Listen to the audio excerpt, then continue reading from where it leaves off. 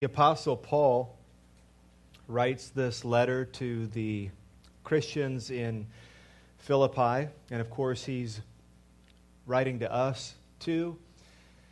He's imprisoned in Rome, so he is under house arrest. He is chained to Roman soldiers for the crime of preaching and proclaiming, promoting the gospel of Jesus Christ. And he is sitting there, and he is awaiting sentence.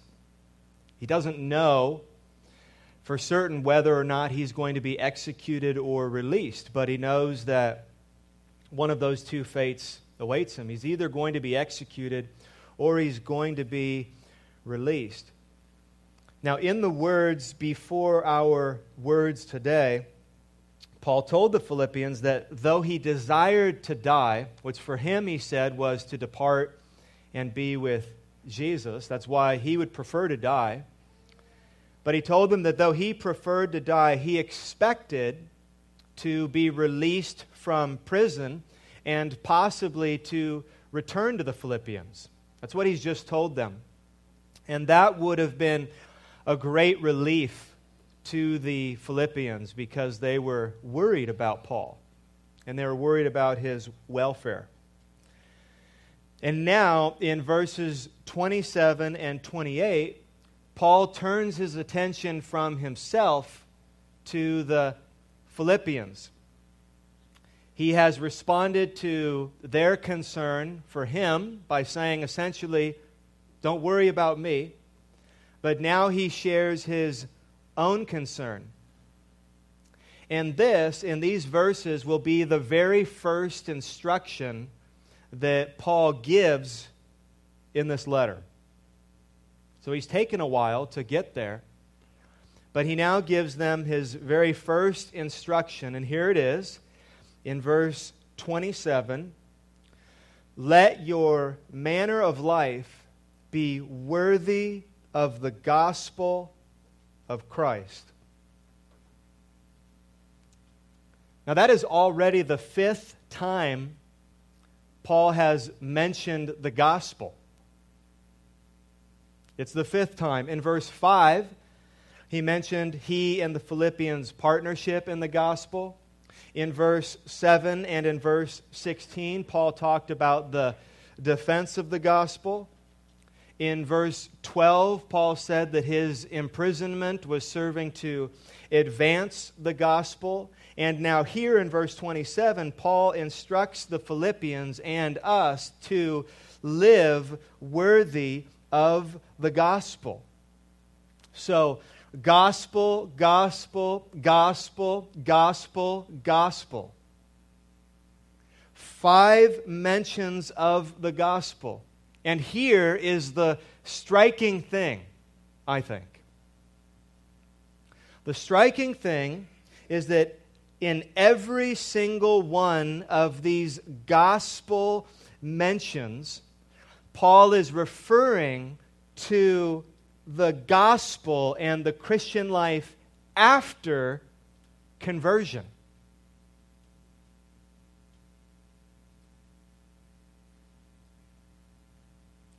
The gospel is not merely for evangelism and conversion.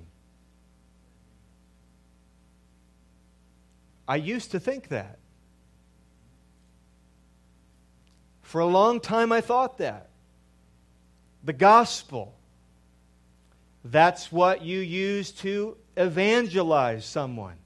That's what is needed in order to convert someone to Christianity. And the only time the gospel came up, the only time the gospel came out, was if I or another Christian was dealing with someone who was not a Christian. But here's Paul at the beginning of his letter. He's mentioned the gospel 5 times. And in every single mention of the gospel, he's talking about the Christian life downstream from conversion. The gospel is for all of life. That's the implication. The gospel is for all of life. To be sure, the gospel is necessary for conversion. But the gospel is also necessary for sanctification. Now, let me say that again without the theological terms. To become a Christian, you must hear and believe the gospel. And to be a Christian, you must hear and believe the gospel. It's both and. To become a Christian, you've got to hear the gospel and believe it. To be a Christian, you've got to hear the gospel and believe the gospel. The gospel, listen, it is not something you believe and then move on from. The gospel is something you believe and move into. The gospel is not the front door of the house. The gospel is the house. It's where you live and breathe and eat and drink and marry and work and parent.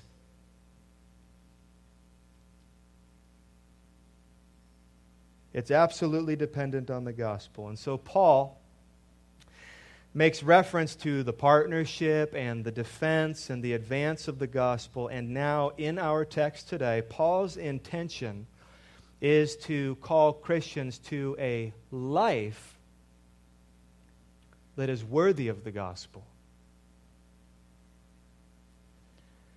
And so, predictably, the intention of this sermon, submitted to God's Word, is to call each and every one of us to a life that is worthy of the gospel. Before I preach this sermon, we should pray together. Would you please bow your heads with me? Our Father in heaven, as we open your Word together, we ask that your Holy Spirit would come and help us to understand your Word and to apply your Word. We ask that you would enlarge our hearts for you, that you would enlighten our minds for you, and that you would conform our desires and our wills into your will. And we ask this in Jesus' name. Amen. So please open your Bibles to Philippians chapter 1. If you're using one of our church Bibles, you'll find it on page 636.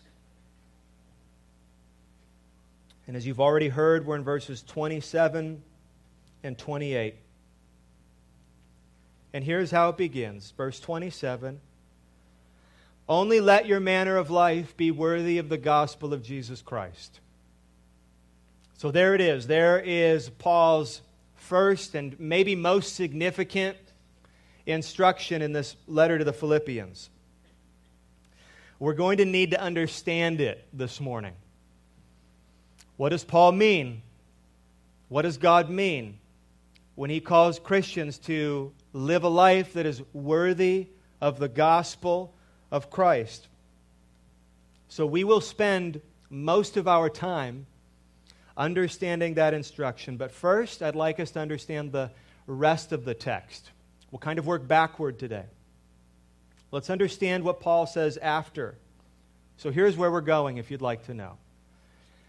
There'll be two parts to this sermon. In part one, we're going to look at Paul's purpose behind this instruction he gives, which we hear starting with the words, look with me, so that, in verse 27.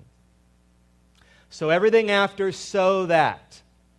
That's Paul's purpose for the instruction. We'll look at that in part one. And then in part two, we're going to look at the actual instruction, which again is this. We'll say it a lot today.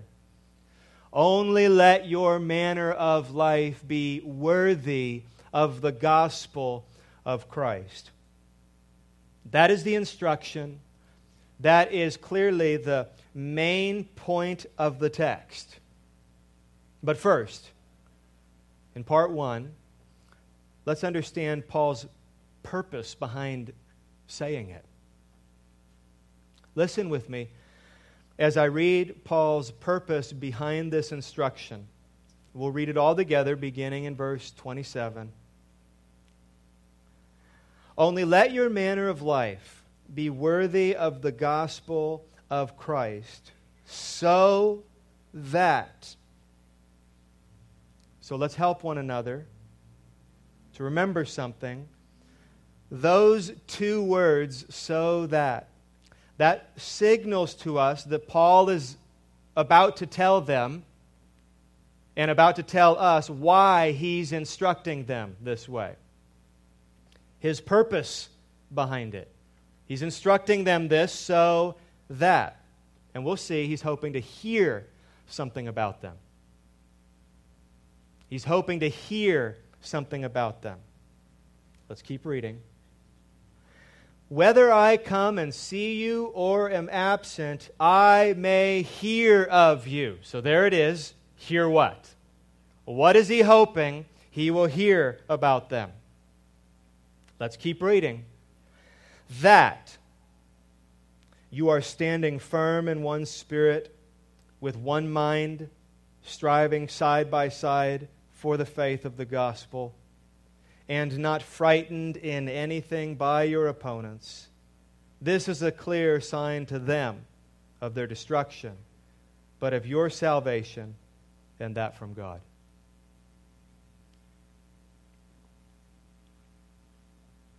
So let's concisely break this down one piece at a time. Here's what Paul is hoping to hear about the Philippians. First, listen to the rest of verse 27. That you are standing firm in one spirit, with one mind, striving side by side for the faith of the gospel. Well, Paul clearly wants to hear that this church is united.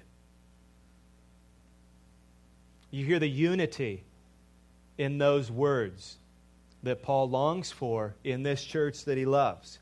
In one spirit, with one mind, striving side by side. He hopes to hear about unity. This is not something, what he is calling them and us to do, it is not something that they do merely as individuals. Apparently, what Paul is calling them to do is something that they do together. They do it with one mind and with one spirit, and they do it side by side, arms locked together. So one spirit, he says, one mind, he says, side by side. There can't be mixed agendas in this church. There's got to be one singular agenda. The Philippians are going to have to be for one another. They're going to have to be devoted to one another. They're going to have to be loyal to one another. They will have to speak well of one another. They can't slander one another. They cannot gossip about one another. One spirit, one mind, side by side.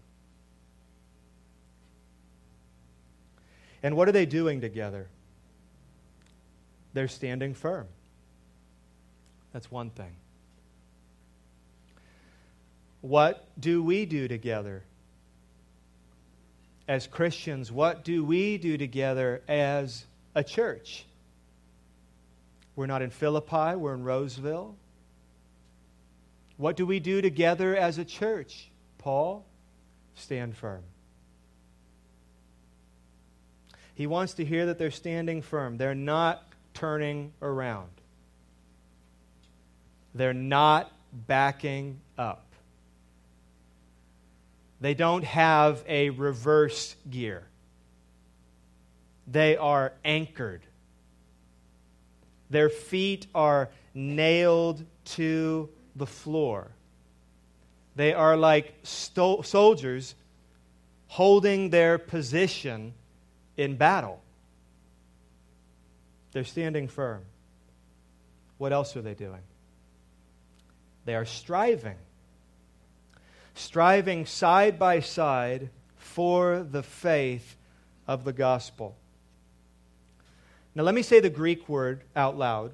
The Greek word for striving here, and you will immediately have a better understanding of what Paul is talking about when he calls the Philippians to strive.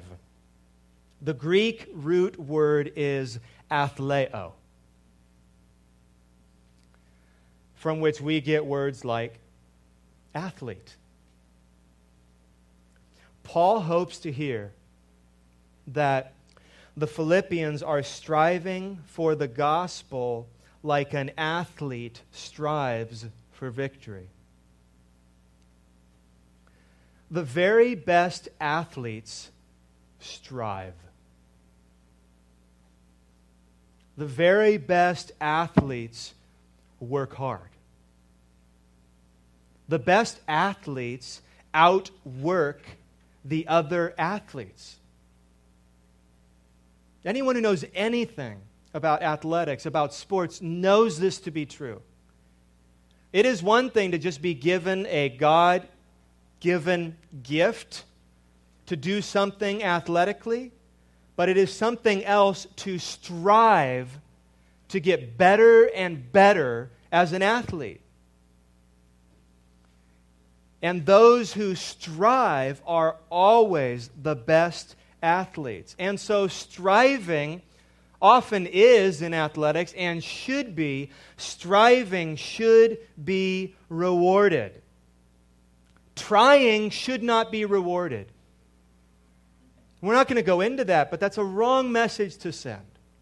Trying should not be rewarded. Showing up should not be rewarded. Participating only should not be rewarded. That should not get you a prize. Striving should be rewarded. Striving for the prize. So Paul is hoping that the Philippians, and wants to hear that the Philippians are working hard at this, and we'll get to it, letting their manner of life be worthy of the gospel of Christ. Are you together standing firm? I want to hear that, Paul says. Are you together standing firm and striving for this? Paul wants to hear that. You'll see when we get there that living a life worthy of the gospel of Christ is hard work. Let me say that another way. It's impossible work.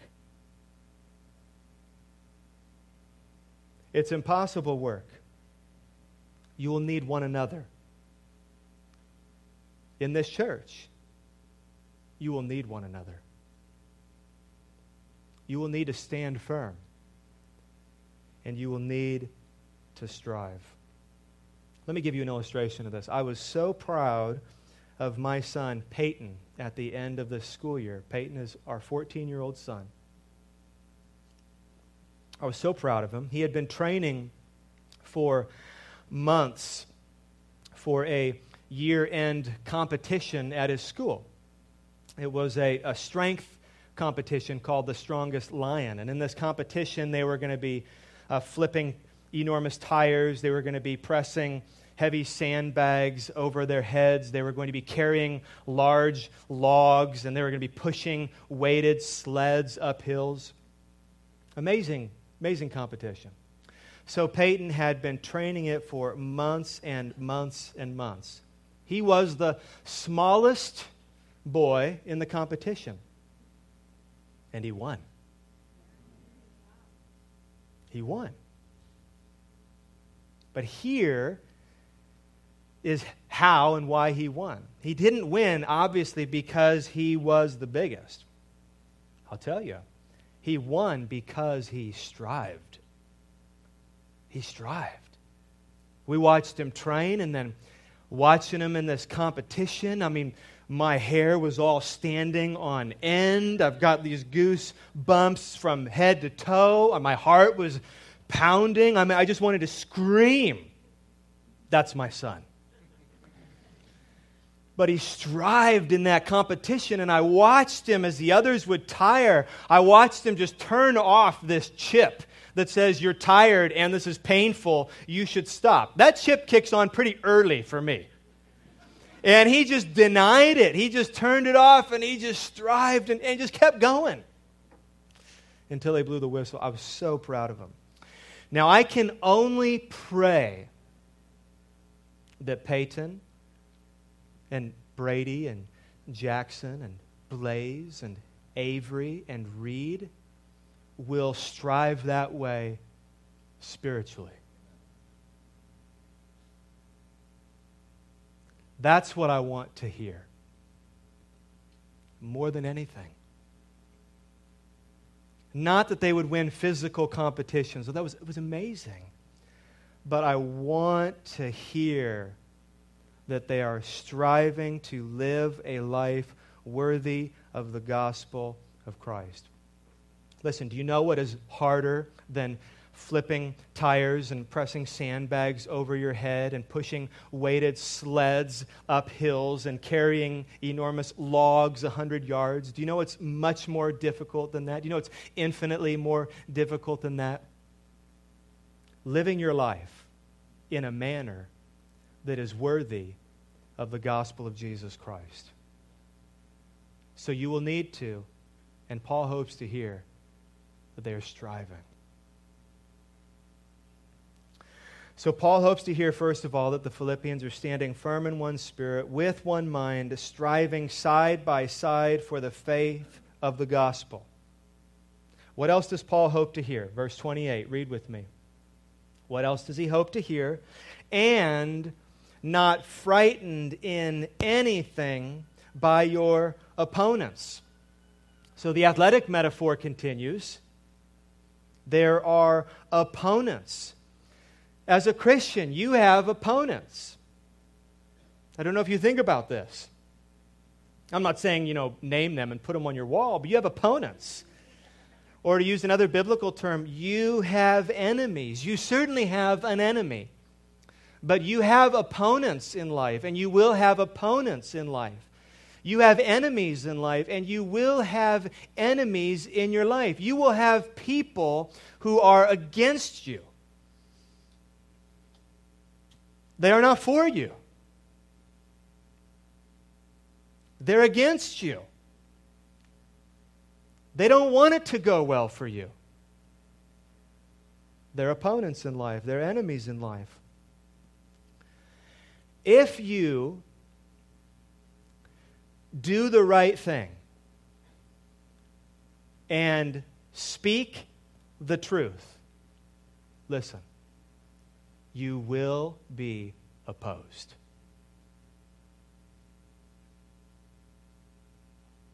If you're not opposed ever, consider whether or not you are doing the right thing and speaking the truth. So I cannot do the right thing, or I can do the right thing really privately, or I cannot speak the truth, or I can speak the truth really quietly, and I may avoid a lot of opposition. And some of you love and strive to avoid opposition, to avoid conflict. Be careful. That will keep you from doing the right thing. That will keep you from speaking the truth, even in love. You need to strive to let your manner of life be worthy of the gospel of Jesus Christ. So Paul is hoping to hear these things. And I'll tell you, as I was thinking about that this week, if I ever leave this church, and I have no plans on ever leaving this church, I hope one day some of you children and teenagers will have to pry my cold, dead hands off of this pulpit. If I have it my way, that's how I want to go. Just die right here, clutching this pulpit. That would actually be terrible for all of you, I think. I'm just working that out in my mind now, prying my cold, dead hands. So I'm sorry about the imagery there, but that's what Yeah, that is. That's what I'm hoping for still. I'd love to have the privilege and honor of being here as your pastor for as long as God gives me life, seeing kids raised up in this church, and I would love that. But I can tell you that if I ever did leave this church, this is what I would hope to hear. Right? Paul's not in Philippi. If I wasn't in Roseville, this is what I would hope to hear. I'd hope to hear that you were standing firm together, that your feet were nailed to the floor. I would hope to hear that you were striving for the faith of the gospel of Jesus Christ. I would hope to hear, and I do expect that the climate is going to get increasingly uncomfortable for Christians in this country. I would hope that even if it does, that you would not be frightened of your opponents, and you would boldly and fearlessly strive for the faith of the gospel. That's what I want to hear. That's exactly what Paul wants to hear. Understand that if we do that, and as we do that, and I believe we are doing that, this is a very dangerous church.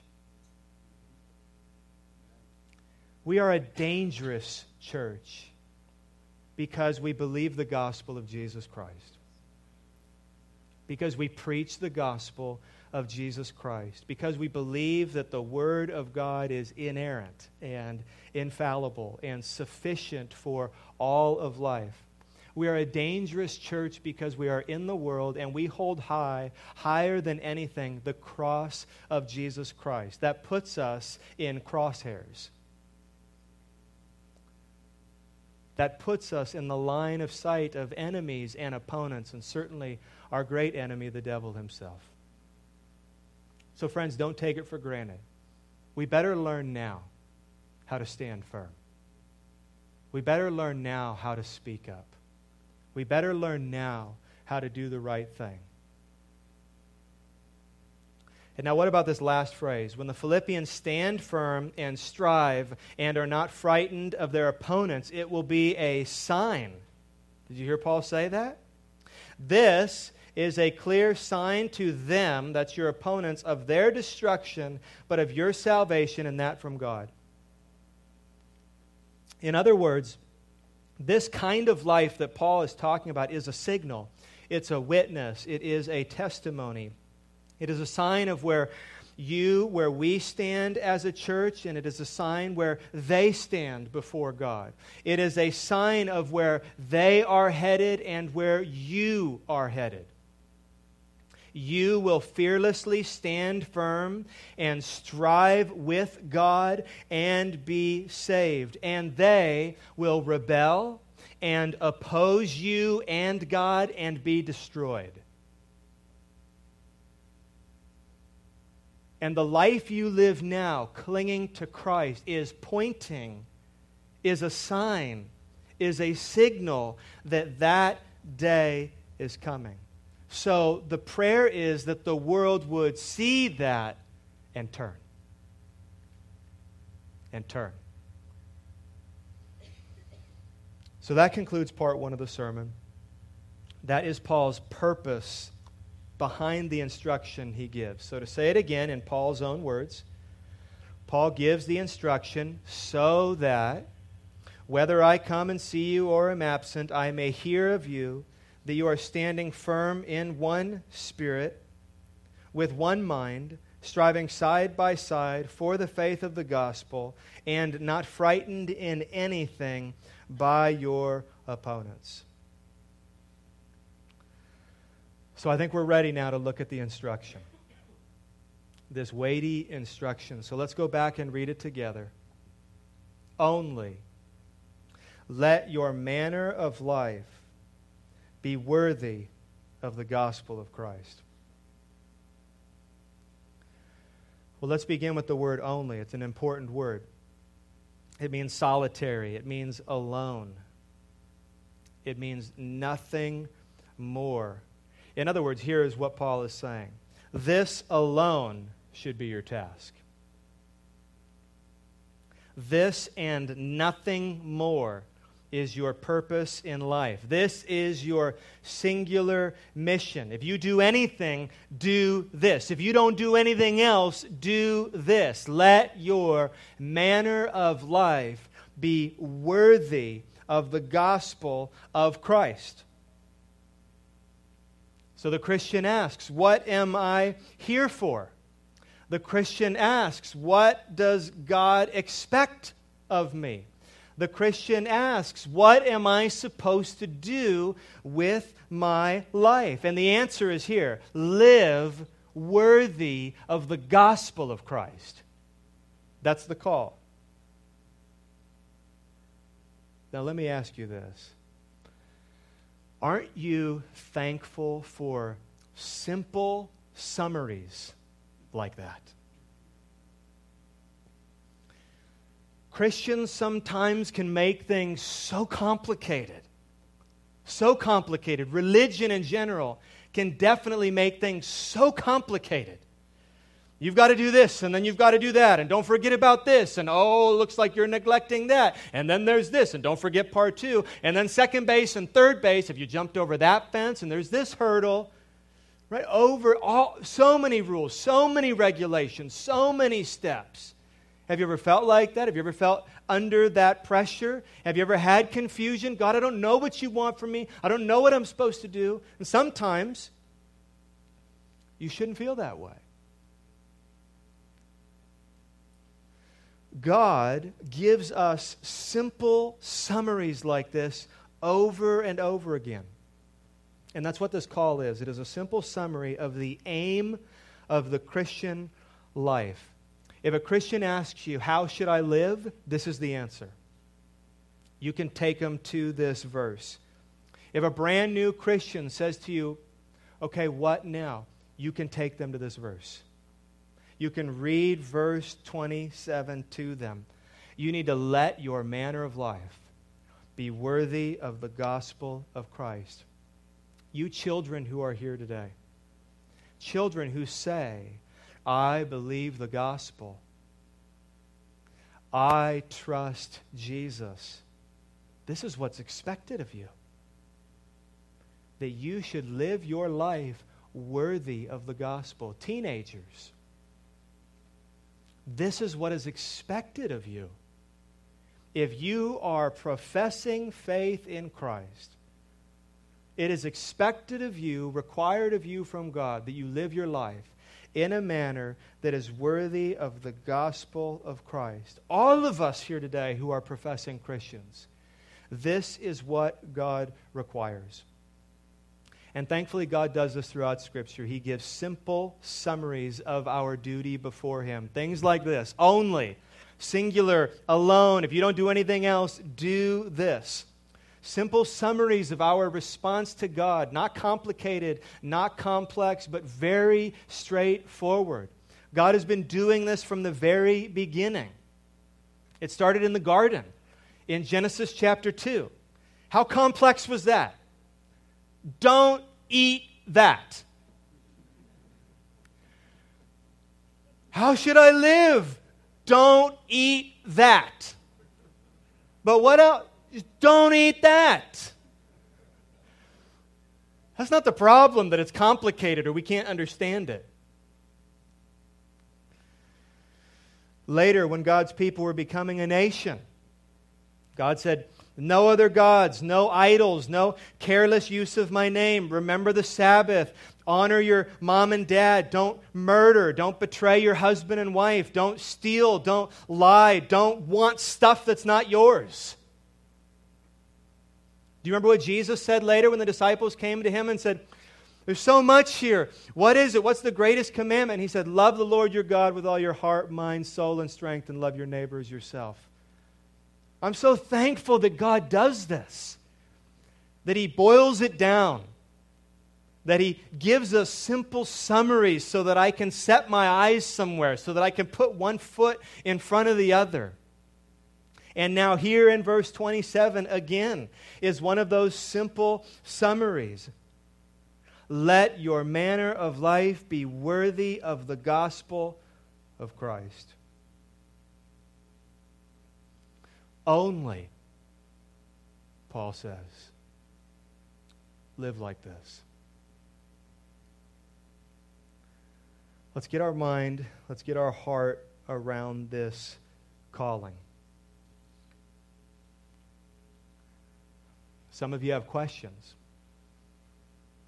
You may not be sure exactly what Paul means.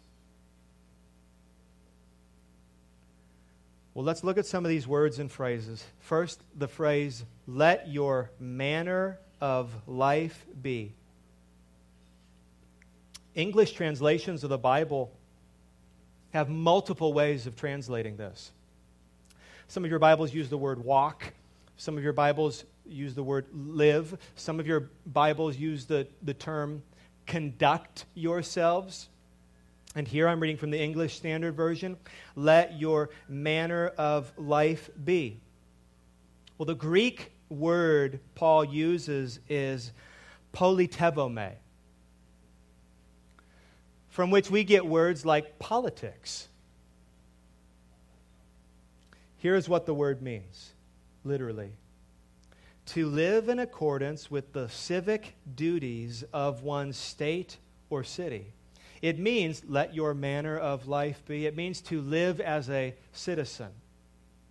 Now think about this with me. There's a reason Paul is saying it that way to the Philippians. We're not surprised to hear Paul use a term, live as citizens, because the Philippians, you may remember this from our introductions, took enormous pride in their Roman citizenship as Philippians. So many years before this, the city of Philippi was conquered. Many Romans settled there, and it was made a Roman colony, which was very different from all the towns and cities around it. Anyone who was a citizen of Philippi, though far away from Rome, was considered a citizen of Rome. In fact, it was called Little Rome, and they enjoyed all the benefits and privileges of being a Roman citizen. So citizenship was a big deal in Philippi. So Paul reminds them, he reminds the Christians in Philippi, you are citizens of another kingdom. That's what he's doing. I know you love your Roman citizenship. It's great you're a Roman citizen. But do not forget that you are a citizen of the kingdom of heaven. And you must, what is Paul saying? And you must live in accordance with that citizenship. So for all of you, as you live in a city or a county or a state or a nation, you know that you are obligated to certain rules and regulations. You are free, but you're not free to do whatever you want, not without consequences. You are under law. The commentator William Hendrickson, he translated this verse as continue to exercise your citizenship as a manner worthy of the gospel of Christ. So the Philippians and all of you have dual citizenship. At least. You have dual citizenship. You enjoy your citizenship in Roseville or Citrus Heights or Fair Oaks, Carmichael, Natomas, Sacramento, wherever you live, and the county you live in, and the state you live in, and the nation you live in. You enjoy that citizenship. And you are submitted wherever you are as a citizen. We have great responsibility to obey laws and pay taxes, to respond if called on, to defend our nation from tyranny. But we are first, remember dual, we are first and foremost citizens of heaven. And so we must obey the rules and regulations set before us by the kingdom of heaven. So Paul has, when he says, let your manner of life be worthy of the gospel of Jesus Christ, he has your behavior in mind, your conduct in mind. And he's asking you, he's commanding you to live as a citizen of the kingdom of heaven. So that's the first thing to understand. Live as a citizen. Let your manner of life be worthy of the gospel of Christ. So do we remember what the gospel is? Are we on the same page when it comes to the gospel? Not everybody understands the gospel today. There are many different ideas that are promoted, even amongst professing Christians, of what the gospel is, what the gospel means, and many of them, you need to know this, are wrong. They're false. So what is the gospel? The gospel is the good news that God is merciful and has made a way for sinners to be saved from their sin. And you and I, every single one of us, we are sinners. I hope you know that today. I hope you know that you are a sinner. Which basically means that we do whatever we want. Even if it offends, hurts, displeases God and others. That's what a sinner does. We do what we want. God has created us and kept us and loved us, and He has commanded us. In fact, He has built us and called us, but He has commanded us to love Him, to honor and worship Him, to serve and submit to Him. But we are sinners. And so we say no to God, and we go our own way. This is what sinners do, and all of us have proudly gone our own way. Well, the Bible tells us that our own way, which is headed away from God, will end up away from God forever. So if we go our own way, away from God, we will end up away from God forever in a place of eternal torment called hell. And that is the hopeless story of humanity that is constantly unfolding all around us. It is creation and rebellion and death and judgment and hell. And that is a sad story. May Jesus weep. It's especially sad because those in rebellion are often very happy and blind and content to deny there is a God who will hold them accountable. And so there is this story of creation and rebellion and death and judgment and then finally hell. But the gospel, again, is the good news that God is merciful and has made a way for sinners to be saved from their sin. Something has been mercifully added to that story. More precisely, someone has been added to that story. A hero has been added to the story, and his name is Jesus. The Son of God was born into this world to a virgin. His name was Jesus of Nazareth. And He lived a perfect and sinless life that we could not live. He was punished in the place of the people He came to save, which He did on the cross. And then on the third day, He did what you would expect a hero to do. He rose from the dead. He conquered death. He ascended back to heaven and sent His Spirit to whisper this story to the heart of every single child He came to die for. That's the story. And so there's a new story: creation, rebellion, rescue, redemption, heaven. Different eternity. That's the gospel. Now listen, this is what you must believe in order to be saved. Please hear that. That is what you need to believe in order to be saved from your sin. That belief is the very first thing you have to do with the gospel. That is step one. Believe the gospel. But once you do that, don't put it away. You're going to need it.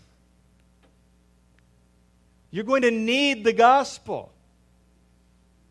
You come into God's family by believing the gospel, but then you're going to need to partner in it. You're going to need to defend it. You're going to need to work to advance it. You're going to need to, as Paul says here, live your life in a manner that is worthy of it. So now we're finishing up, putting the pieces together, and we have this word, worthy. That word can get us into a lot of trouble. So we've got the let your manner of life be. I hope we understand that. We've got the gospel before us. And so now he's saying, live, let your manner of life be. And what's the word we've got to figure out? Worthy of that good news of Jesus Christ. Well, how could I ever live a life, is this what you ask, that is worthy of the gospel? There's a part of me that doesn't even want to say that out loud. I don't even want people to think that's what I'm trying to do. To live worthy of the gospel of Christ. So let's think about this. Let's think about this. Paul is not saying that there is a way to live that makes you more worthy of God's grace. Can't be saying that.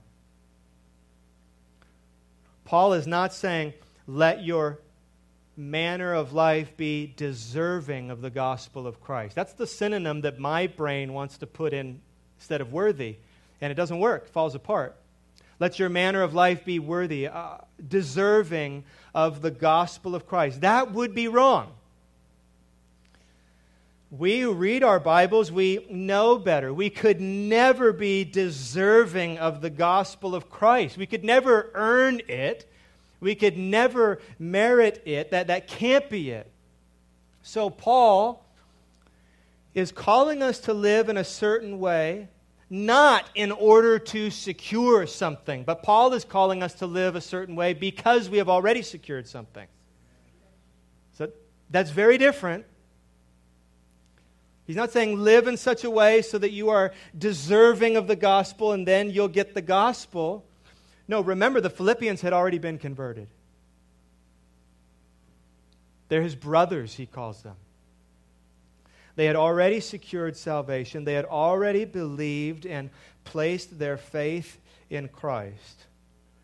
So to live your life in a way that is worthy of the gospel of Christ is to live in such a way that, depending on the gospel of Jesus Christ, the power of the gospel is demonstrated in all that you do. Here's how Sinclair Ferguson put it in his little book on Philippians. And this sounds right on to me.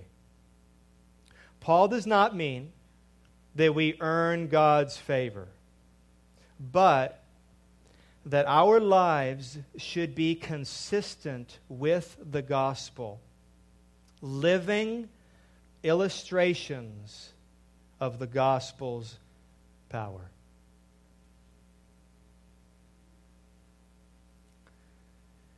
The gospel, if you really believe the gospel, if you've really taken the gospel into your heart, it transforms you.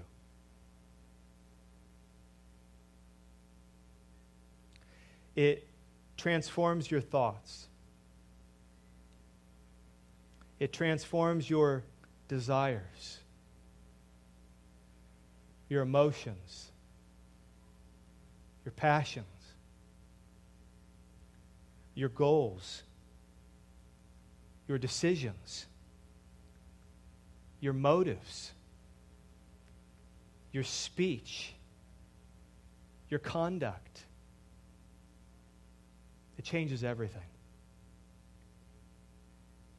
Or you haven't believed it.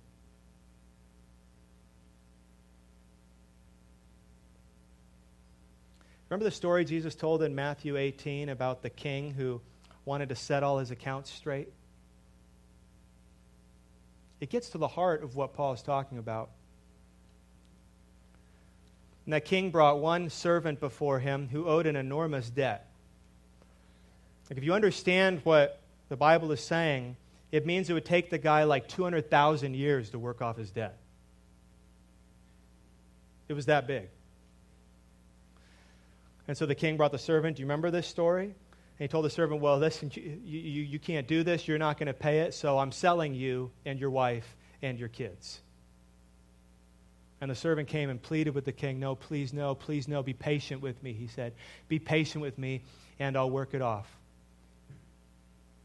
And the king said, you know what? I'm just going to forgive your debt.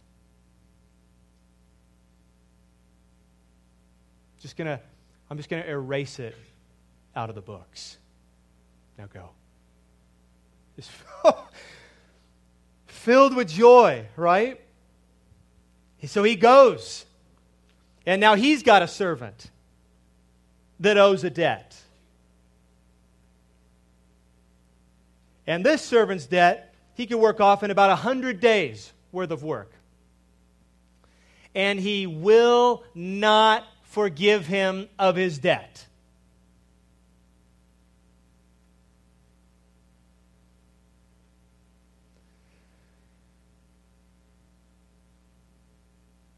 He wasn't changed by what happened to him. He wasn't transformed. How could you be forgiven that enormous debt and now hold this small debt against someone else? Remember the point Jesus is making. The disciples are wondering, how many times do we have to forgive somebody? What's the cap? 7? And Jesus just goes right after the heart of it, doesn't he? Think about what you've been forgiven of. What is he telling them? Think of the gospel. Remember the gospel. Meditate on the gospel. And then you live your life in a manner worthy of the gospel. Well, what's that guy with the debt can do? He's going to forgive that debt. So the gospel transforms us.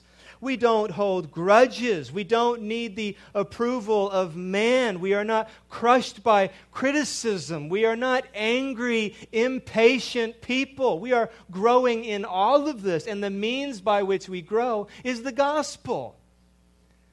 I've been forgiven, so I extend forgiveness. I've been shown patience, so I extend patience. God's anger has been diverted. My anger needs to be diverted.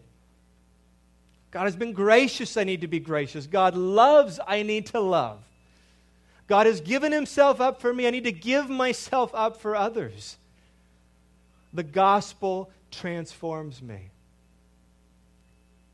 So friends, how are you not living your life in a manner that is worthy of the gospel of Jesus Christ.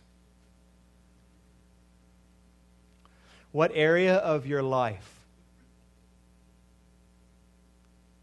does the gospel need to come to bear on?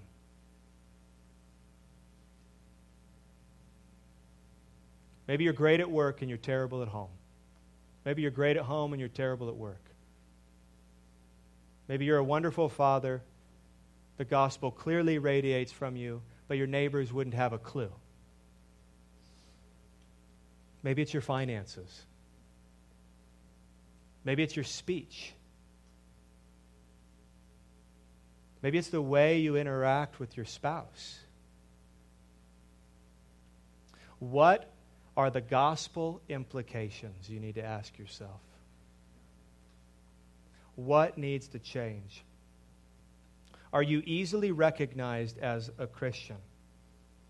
I'm not talking about being recognized because you have a sticker on your car. I'm not talking about people knowing that you're a Christian because of your Facebook rants. I'm not talking about people knowing that you're a Christian because you have a t-shirt that names it. Are you recognized as a Christian not because of slogans, but because of your speech, your decisions, your behavior, your conduct, your customs, your traditions, your manner of life? In conclusion, consider with me, I think you know the answer. What will it take to live a life worthy of the gospel of Christ? This is great because you know the answer, don't you? What will it take to live your life in a manner that is worthy of the gospel of Christ? It will take the gospel of Christ. It's not the front door, it's the whole house. It's the foundation. It's not just what you needed to become a Christian, it's what you need to be a Christian. If there's anything you know the gospel. If there's anything you rehearse the gospel. If there's anything you call to the forefront of your mind, may it be the gospel. If there's any way you deal with your sin, may it be with the gospel. Gospel, gospel, gospel. If you are here this morning and something is stirring in your heart or in your mind, don't let this opportunity pass. If you'd like, and I would, I'll be here after service. I'll stand in the front for a while. I would love to talk to you. I'd love to listen. I'd love to pray with you. This is the comfort and the call of the gospel, friends. Believe it. Live a life worthy of it. This is the call Paul puts to the Philippians and, of course, to each of us this morning. Let's pray. Our Father in heaven, help us in our unbelief. God, remind us when we forget the gospel. Convict us when we take the gospel for granted. Give us wisdom to see where the gospel needs to be imposed on our decisions and thoughts and speech and behavior. God, would you help us by your Holy Spirit to live our lives in a manner that is worthy of the gospel of Christ. And we ask you this in the name of Jesus. Amen.